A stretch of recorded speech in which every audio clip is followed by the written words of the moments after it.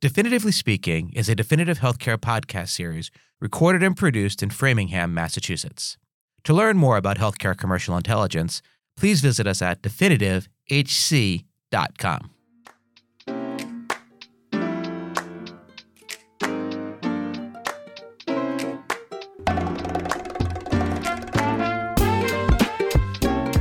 Hello, and welcome to another episode of Definitively Speaking, the podcast where we have data-driven conversations on the current state of healthcare.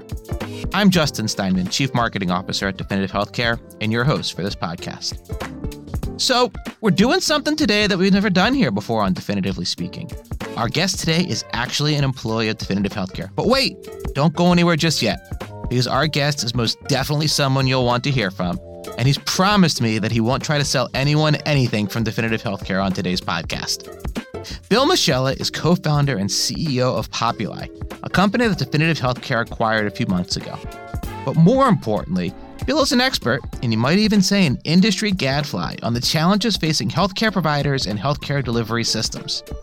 You see, Bill has founded and sold two leading companies that built and delivered solutions for providers and delivery systems. Populi is a healthcare commercial intelligence company targeting providers and delivery networks with solutions for market, network, and population intelligence. Before Populi, Bill started eVariant, which helped providers grow through smarter consumer acquisition, patient retention, and network utilization strategies.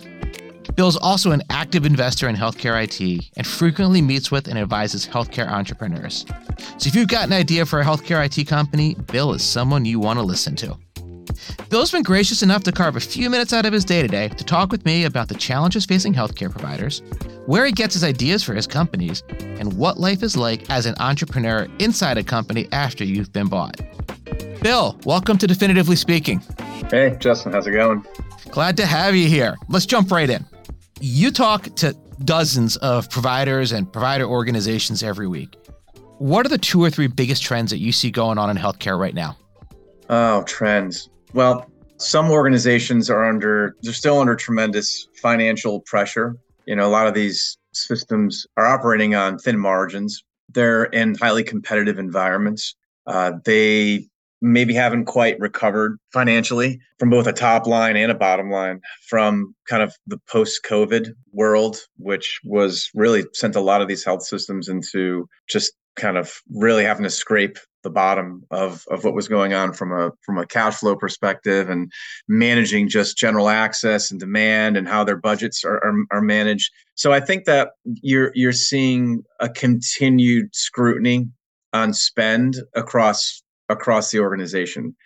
But it's really interesting because at the same time, they'll also say, we need to grow and we need to recruit and we need to do things. So it's just like, I look at it like a startup. You know, it's a startup organization, but it's not. Some of these folks are in the billions of dollars of revenue, and they need to grow and they need to be innovative and think about how to manage the upcoming challenges in the world.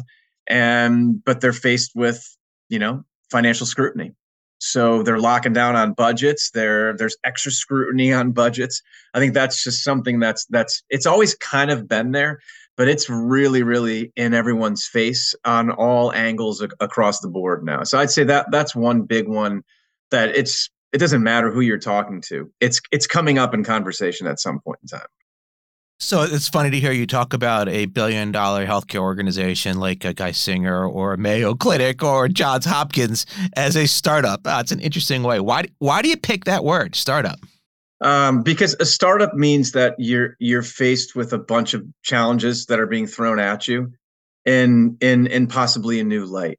And so all different kinds of organizations go through change management. They go through market economic changes that might be affecting things, right? A lot of folks talk about, there's headwinds or there's things that are happening in a particular industry that then affect everybody. And from there's the point in the head of where it all happens, and then it's all downstream, right? So if providers are facing an issue because there's a government regulation on something and then funding is pulled back, now what happens? Well, that flows out. It flows down into vendors. It flows into the care organizations and the networks that get referrals and feed off them. And so everyone can either find an opportunity or sees it as a negative. And that's what it is to be in a startup, because every single day is different, right? You start up with 2 people and then you're 4 people. That's an exponential increase, 4 to 8. So when you have these kind of large increases or changes that hit you all of a sudden out of the blue, you're dealing with a different situation. And most of the folks who are in place are operationally like watching kind of just ones and twos move. And all of a sudden, when you have major shifts and moves, whether it's at a financial level, at a patient increase or decrease, or just there's shifts and changes, they have to move quick to stay competitive, to make the right decisions. And that's a startup mentality. Most larger companies don't do well with having to move quick because it's scary. If you move too quick, well, then that's not, oh, we can't move too quick. And there's a committee and meetings about meetings and all these things happen at larger organizations.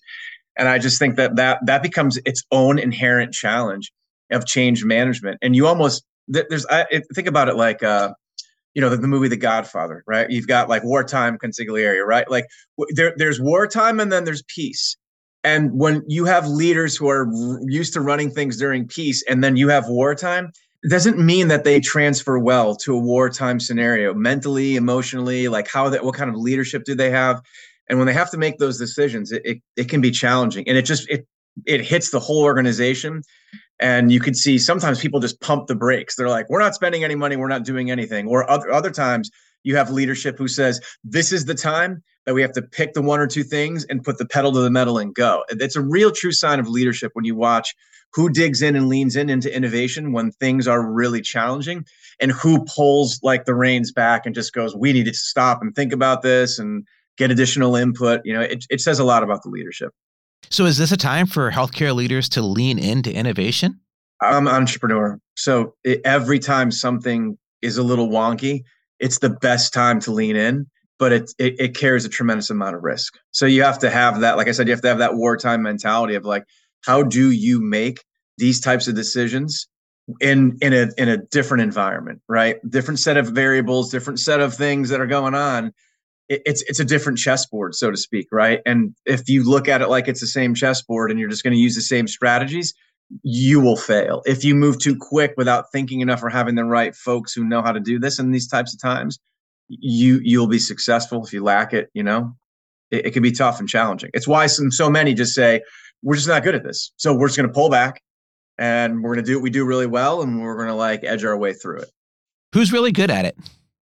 Well, the ones who are really good at it, and this is probably unfortunate for a lot of healthcare systems, are the ones who have really consolidated and looked to really treat the business as a business as opposed to just healthcare. So any larger organization that's gone through successful mergers and acquisitions, so like obviously HCA has been around for a really long time.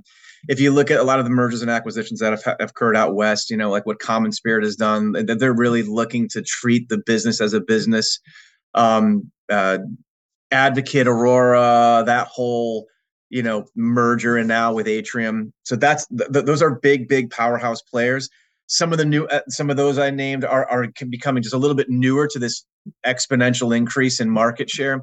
So they're going to have to find economies of scale and efficiencies from purchasing and supply chain. And that takes a whole nother set of mind thought and mind power and think tank to really leverage that. So that often requires people to come in from out of industry to come in and run more horizontal functions and less vertical. And what I mean by that is I'm not looking for a lead in my cardiovascular service line, right? I'm looking for someone who really truly understands how to manage contracting and economies of scale across the way that we purchase and bring things in, whether it's a centralized recruiting, centralized marketing. And so you also see that start to come into play, centralization of common shared service functions. And then you'll hear some organizations refer to that as their shared services, whether it's, as I said, credentialing, recruitment, marketing, et cetera. And then the clinical pieces start to separate and they become their own kind of standalone units within a community or within a particular market area. It's almost like you're describing healthcare as big business, though. It is. And you asked who's successful. They're successful because in many cases, you'll see head of innovation, chief innovation officer. You'll see a venture capital arm, like a very active venture capital arm. That to me is a really clear indication of who's thinking forward. If they're taking money off their balance sheet and they're investing it into venture capital. They've got a piece of that they're diversifying kind of their assets under management, and then they're starting to look at where they invest. And you see tech companies, analytics companies, service companies, right? They're thinking smart that way, because what rather than innovate, invest in a company who's innovating an idea that you buy into and see where they go. Maybe let them use one of your accounts as a test bed, and then if it throttles through, you put all the weight on the startup community to really go through all the pains of the innovation, and then you benefit from both receiving the services if it's a successful company, and also benefiting from your balance sheet, because when it trades, you're going to pick up a significant return over and above the normal returns. I mean, venture returns a little more risky, but they're significantly higher. But it's so interesting to hear you talk about this as big business, and it's a little bit almost sad, if you will, because look, I mean, we talk about Coca-Cola as big business. We talk about Warner Brothers as big business. We can talk about Mattel, the company making Barbie, as big business. All important, but not really like saving human lives. I mean, I like Game of Thrones as much as the next guy, but if Warner Brothers disappeared off the face of the earth, I'll survive. If suddenly healthcare disappeared out of the greater Boston area, I could literally die. So how do you balance this altruistic or important nature of taking care of people, really the ultimate mission of healthcare, with this big business dynamic that you laid out? It's, to me, the value chain in terms of really true value of where the greatest market value, return, EBITDA, all that, where does that really sit in the healthcare ecosystem? Who's at the top of the food chain? Pharma, right? Who's next in line? Payer. Who's at the bottom? Provider, who actually does all the real work, hands-on, right? If there's a crisis, who's involved? Nurses, right? If there's a crisis, right, where are people going? Going to the hospital. We saw this in COVID. Like who pharma came in, but who is treating all these people while everyone else was trying to figure out what to do? And it's an absolute reverse, right? The revenue and the margin and the EBITDA sits at the opposite end of the altruistic viewpoint here. Not to say that pharma doesn't do good, and there's a lot of miracle drugs out there, but if you look at the money that's made, it's a little different. Then you put the payers in the middle, and there's no problem there, right? I mean, you're seeing less and less providers every year, either through shutdown, bankruptcy, or consolidation, right? If you kind of lay it all out on a map and you graph this out and you look at the trend over time, you can kind of look at the overall revenue, patient, and then unit number of actual provider facilities and organizations. It's going to go in the opposite direction. So I mean, these are just glaring everybody that's right in everyone's face. It's why everyone's so panicked about the financial situation right now. And for a healthcare organization to be in the red for over a year, right? That's an unbelievable strain on their balance sheet. And now take into effect what's the interest rates and the borrowing and how they normally might have leveraged money and their assets. What did they have to dig into to handle that? If you're digging in deeper into your balance sheet, you have to be careful of the assets that they have under management that's driving additional ongoing influx, right, of capital, which means that there's less for them to innovate in, because they've got to really balance that. And what schools and colleges have gone through this, right, where they've mismanaged endowment, and then it's a catastrophe. Like the minute it starts going downhill, it goes downhill. They shut down, they're bought out, right? So it's a very similar situation that I think the healthcare system is facing after a year plus of really being in the red. And some of them are still struggling. There's a few that you hear about that have really kind of found their way, but they've done it in a more of a growth mindset and just said, we're going to take advantage and plow through this. We're going to take market share. We know where we make our money. We know what service lines are key. We're going to double down, triple down here. They're watching the trends on how site of care is shifting. They shift more ambulatory. They're looking at population and looking at growth of population. And they're saying, hey, I'm going to focus on this part of the population a little more. And you've got, I know we'll probably talk about this, but those who are successful are balancing the total number of lives under value-based contract. I want to come back to the comment you made about value-based care a few minutes ago, because I definitely wanted to get your perspective on that. Yeah. Do you feel like we're at the inflection point right now between value-based care and fee-for-service? We've been talking about that inflection point coming for a decade at least. Are we finally there? I think that you'd be surprised at how many lives some of these health systems have under contract. I think some people might even be shocked to find out that it's over 50% or close to 70% or maybe more. And they're out there, and it's not just like there's a few. They're out there. They're focusing on it in a different way. They're building real infrastructure around it. They're thinking about it from a clinical perspective, a population perspective, an analytics perspective. They're really doing the right amount of work. Maybe they found really good partnerships and vendors. There was a huge pop health movement. Gosh, this is like 2013, 14, 15, 16, kind of like there was that run there. And then you saw a couple of these companies attempt to go IPO, some failed, some didn't. And then that whole world, if you reflect back on that from the capital markets perspective, it didn't go well. There only a couple really got there, and even so, like they didn't turn into the next AWS, Amazon, or like they just didn't. It didn't happen for them like that, right? And there was this belief that it was going to be like that, and then it wasn't. And so that was very telling. So that meant that a lot of folks had to go back and say, I think we kind of actually have to do a lot of this on our own. And those who have figured out how to do it on their own and bring the right people together, operationally, analytics, clinical, and then just the whole ecosystem, have been successful. And once you get it right, you kind of have a system for it. So it's just, hey, let's bring in this many more, and let's do this, and let's move this into our other markets. If you have a system that can bring people under contract, and then they start buying other locations and merging with them, they can bring that system with them. And I think another point back to who's successful, a few of these organizations are building best in class operations around these different key areas. And those who build those operations, who truly understand operational scale, right? I met with a CEO about a month and a half ago of one of the largest systems in the country out in the Midwest. And they are so hyper-focused on operations to the point where when he was talking about what's successful for his management team, operations experience, like not just clinical, like real operations experience. Like we need to look at our service lines like P&Ls.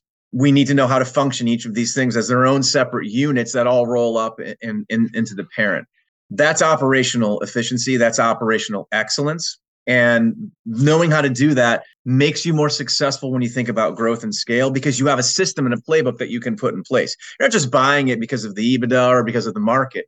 You're buying it because of those. And when you go in, you're going to make it better. Or you've got an arbitrage situation and you've got a failing system in a fantastic market. And you know that if you come in and just drop your playbook in, it's game on. I mean, that's how I look at the entrepreneurialism, like in general. If you're a repeat entrepreneur and you've got a playbook and you see a hurt industry or a hurt market, go for it. Because if you go in with a real good playbook and a great group of people, it's lights out.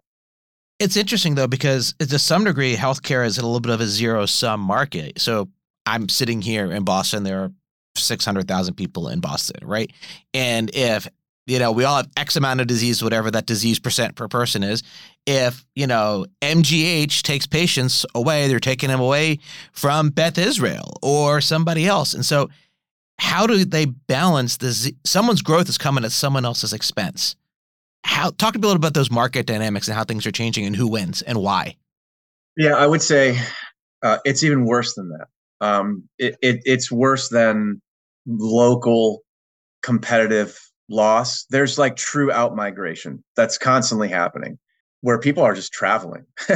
And what reasons, why are they traveling? It varies. It could be that they really, a word of mouth, and that they really feel like it's important for me to go for my cancer. Like, so example, if I live in Connecticut, what are my choices, right? I can go to Harvard Healthcare.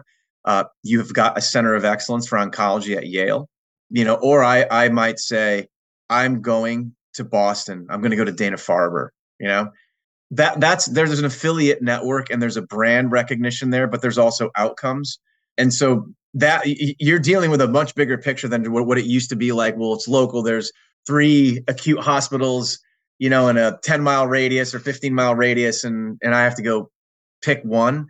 It's now changed. It's much more than that, especially when you get into rare disease and some of these more like key service lines, cardiology, oncology in particular, tend to be a big focus for this. So it's interesting because, you bring that up and you talk about service line growth. And one of the questions I always try to figure out is, do you invest in the doctors and the patients will come? Or do you attract the patients and try to go the service line and then get the doctors to follow behind it? Do you have a perspective there on which one's better? Well, yeah, I think that there's also you throw a different set of variables over and above all that and say, are we doing that to be under contract and value based? Are we doing that for fee for service? Are we going to split some of the panel across that? I think those are some areas that folks will think about when they're making that decision. This is like, you're a marketer, and so you understand the true power of brand. What is brand? What does brand equity really mean? What health systems have national brand equity? I mean, you can name them pretty quickly for not even being in the industry. Like, I could ask like my mom, just from like TV and like magazines and things like that, right? Like, Right. just the general like opinion over the years, like, what do you think? And then there's those of us who are in the industry and we have an expanded list. But that expanded list doesn't necessarily cover some of these key brands that are outside of our local market. So I think that the question goes down to service line level, right? If you're talking about cancer, you've got a lot of different options. You've got probably great options locally, and you've got great options within driving distance. And for whatever reason, you can fly somewhere too. It just might be the choice that's made. Why is that choice made? The brand is going to bring you there. Do most consumers know the specific name of a doctor that they've never met before, but all of a sudden come in contact with now have a rare disease or condition? Are they like, oh, Dr. blah, blah, blah at Cleveland Clinic, I need to go. That's why I'm going to pick them. No. It doesn't work that way. There's a, oh my, I have this issue, and you're faced with it. Now we're talking about the world of the internet and research and rankings, physician referral, strength of physician referral. I think that that's where all this lies. I'll give you an example. So we have health systems who do a lot of transplant, academic medical centers on both sides and all across the country. Like, we have a pretty solid base of academic medical centers who focus on liver, lung, right? And they're out there saying, how do I get more folks to come here? Like, but my recognition is definitely not local, because I've got the local.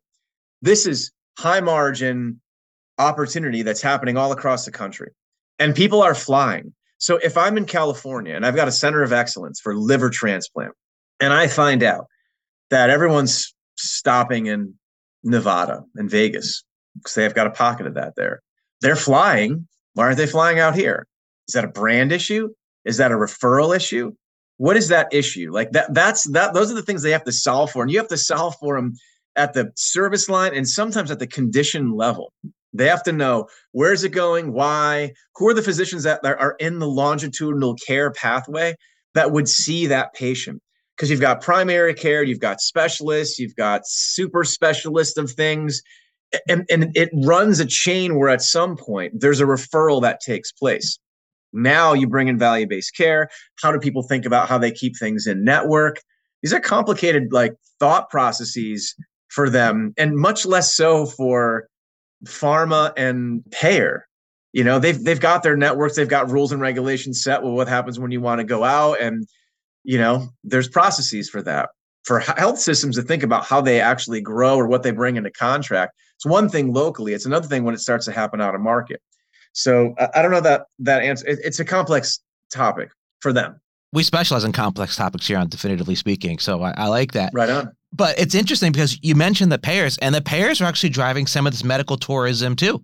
Before I came here to Definitive, I was working at Aetna, and we were signing contracts with certain healthcare provider systems to fly members from across the United States to Cleveland, for example, right? Or to Atlanta based on conditions, because frankly, those providers would guarantee Aetna a certain lower cost, and it was cheaper to pay these people's airfare and hotel than what it would have cost to put them locally at their hospital for that treatment.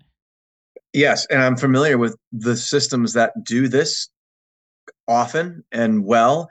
And if you look at what they're actually doing, it's operational efficiency. Mm-hmm. They've got a system for getting you out there, putting you up, onboarding you, communicating to you. It's like a concierge service of like what to do, and it's broken down by the specific disease state and category.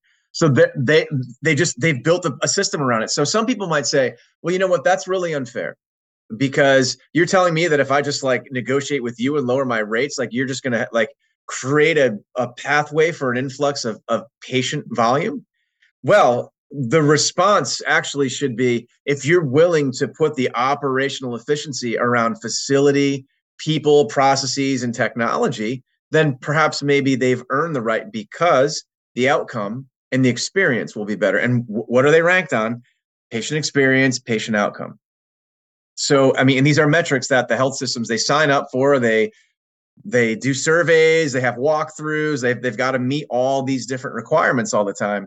And so it shouldn't come as a shock that if somebody decides to take that on as a business in a particular therapeutic or disease area, that they're going to be able to negotiate a better contract. You know, it almost sounds like an assembly line, if you will, to borrow an automobile analogy.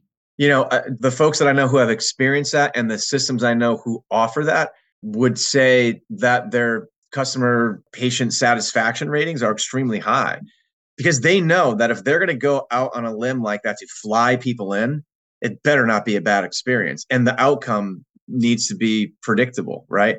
So they're operationally efficient. You can't take a health system that's really amazing in one particular area. Like take a health system in Boston, right? That's at the top of their game, or New York, or like a Prisma, or in the Carolinas, or down in Florida, right? You got Orlando Health, you've got Advent, you got amazing health systems out there.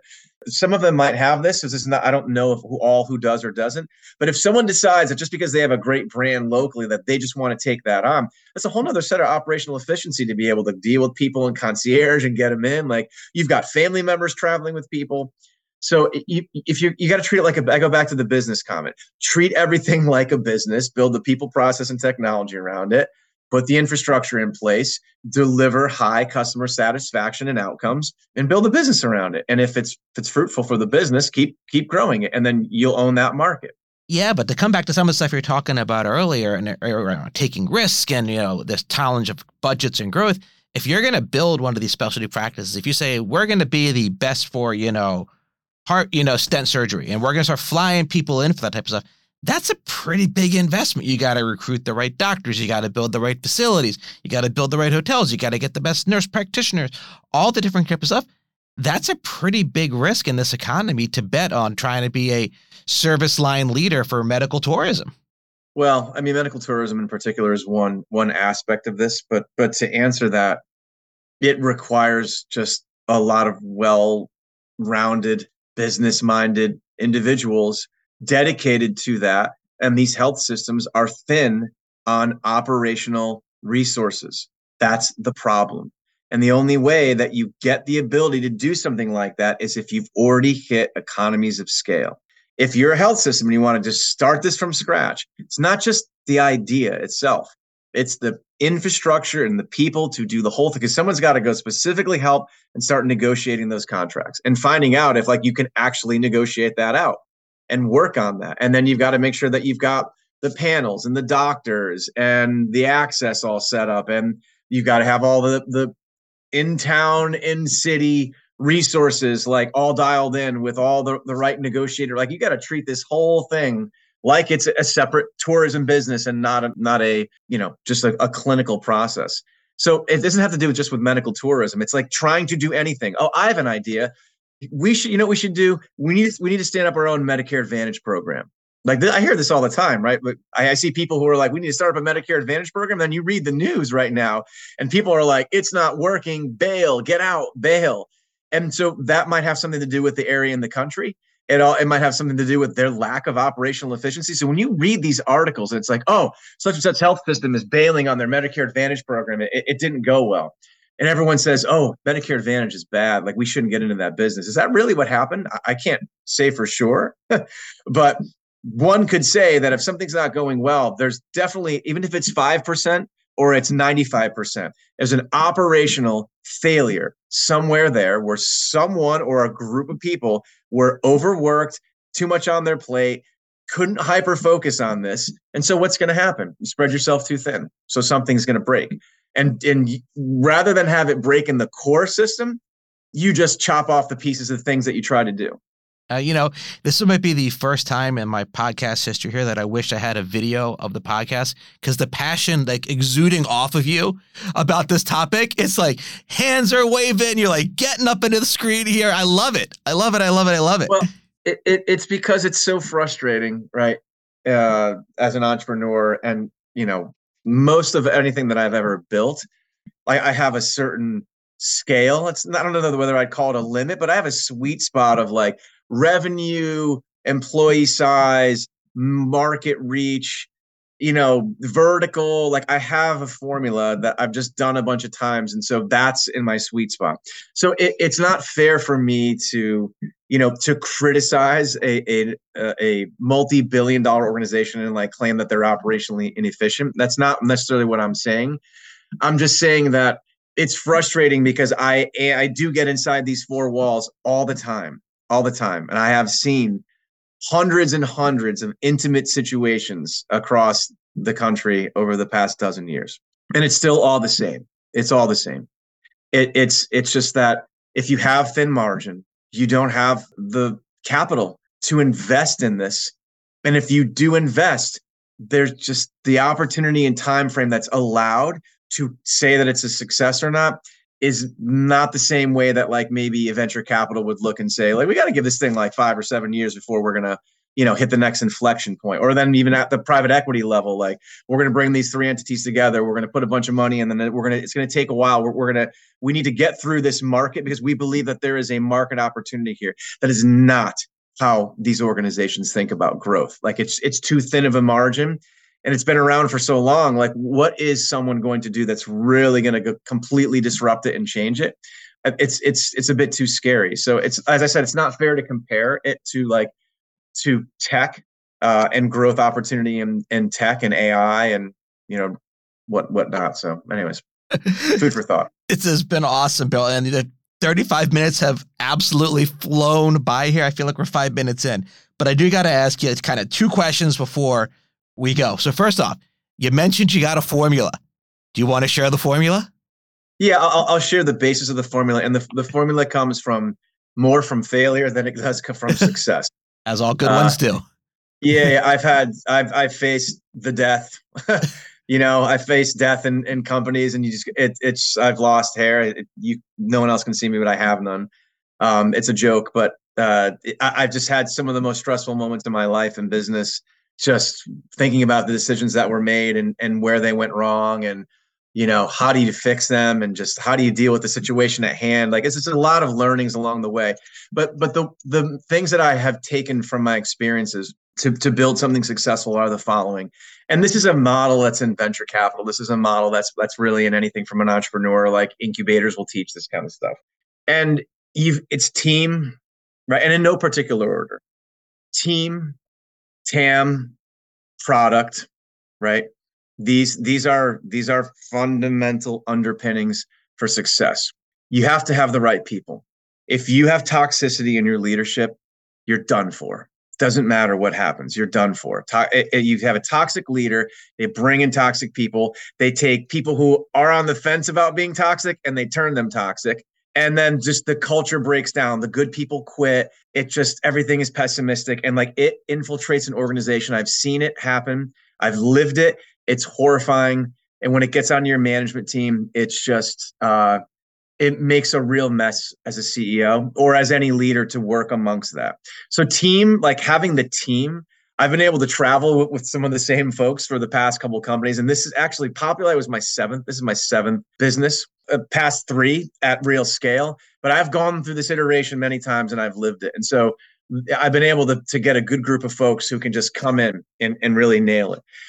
Tam, you have to understand the market and be really realistic about what the market is. When people put these pitch decks together and they're like, it's a $3 billion TAM, to be honest, what does TAM mean? It means that if everybody in the whole entire market actually bought your product for the most expensive price that you could sell it for, yes, maybe it's a multi-billion-dollar market. What's the reality?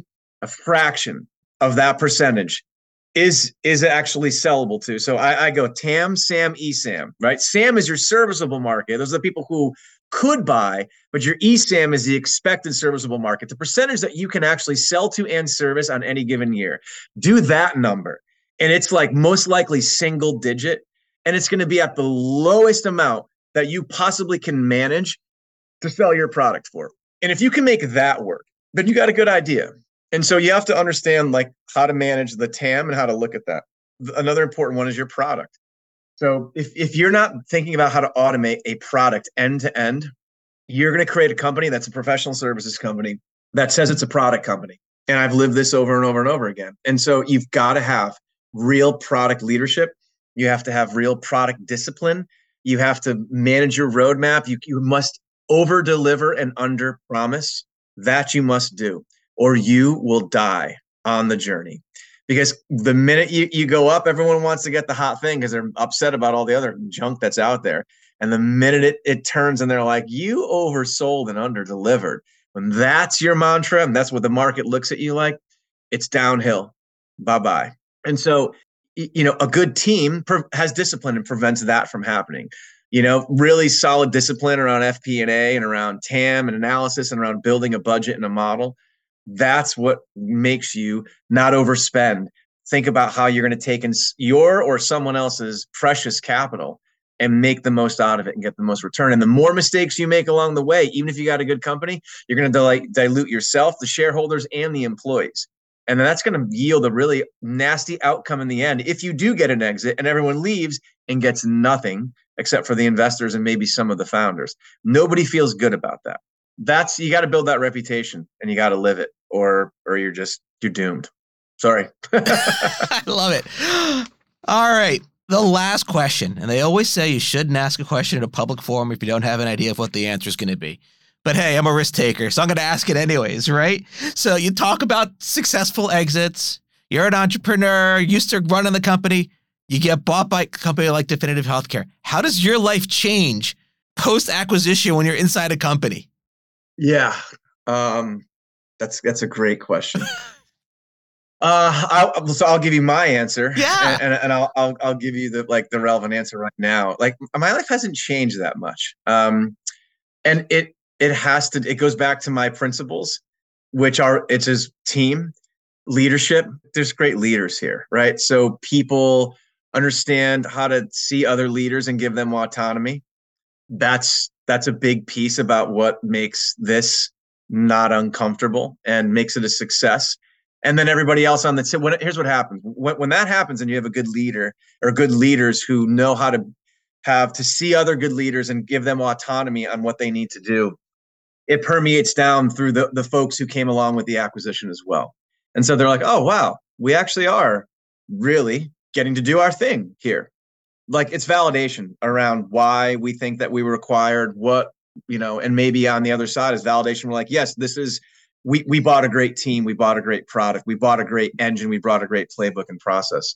And so life isn't really all that different. I've lived different scenarios and it can suck. Because, if you've been on a long journey and you're an entrepreneur and you finally got an exit, and especially if it's a really good exit, you're not really thinking like this could really not be fun on the other side. You're like, we're getting out.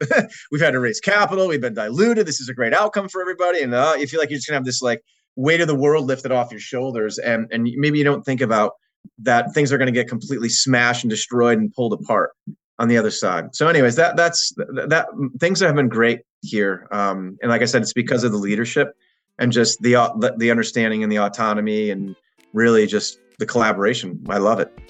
Awesome. Well, we are absolutely going to have you back on. I may even hire you as a new co-host for Definitively Speaking. I love the passion. Absolutely love it. Thanks for coming on today, Bill. This has been absolutely great. Justin, thank you for having me. And for all our listeners out there, thank you for listening to Definitively Speaking, a Definitive Healthcare podcast. Please join me next time for a conversation with Jonathan Bush, founder and CEO of Zeus Health. Jonathan is somewhat of a legend in the world of healthcare IT. He was also the founder and CEO of Athena Health, and he's invested in dozens of healthcare IT companies.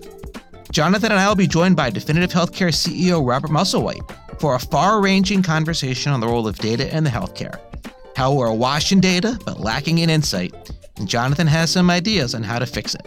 You do not want to miss this one. If you like what you've heard today, please remember to rate, review, and subscribe to the show on Apple Podcasts, Google Podcasts, Spotify, or wherever you get your podcasts. To learn more about how healthcare commercial intelligence can support your business, please follow us on Twitter or X at DefinitiveHC or visit us at definitivehc.com. Until next time, take care, stay healthy, and remember, there is so much opportunity to fix things in healthcare.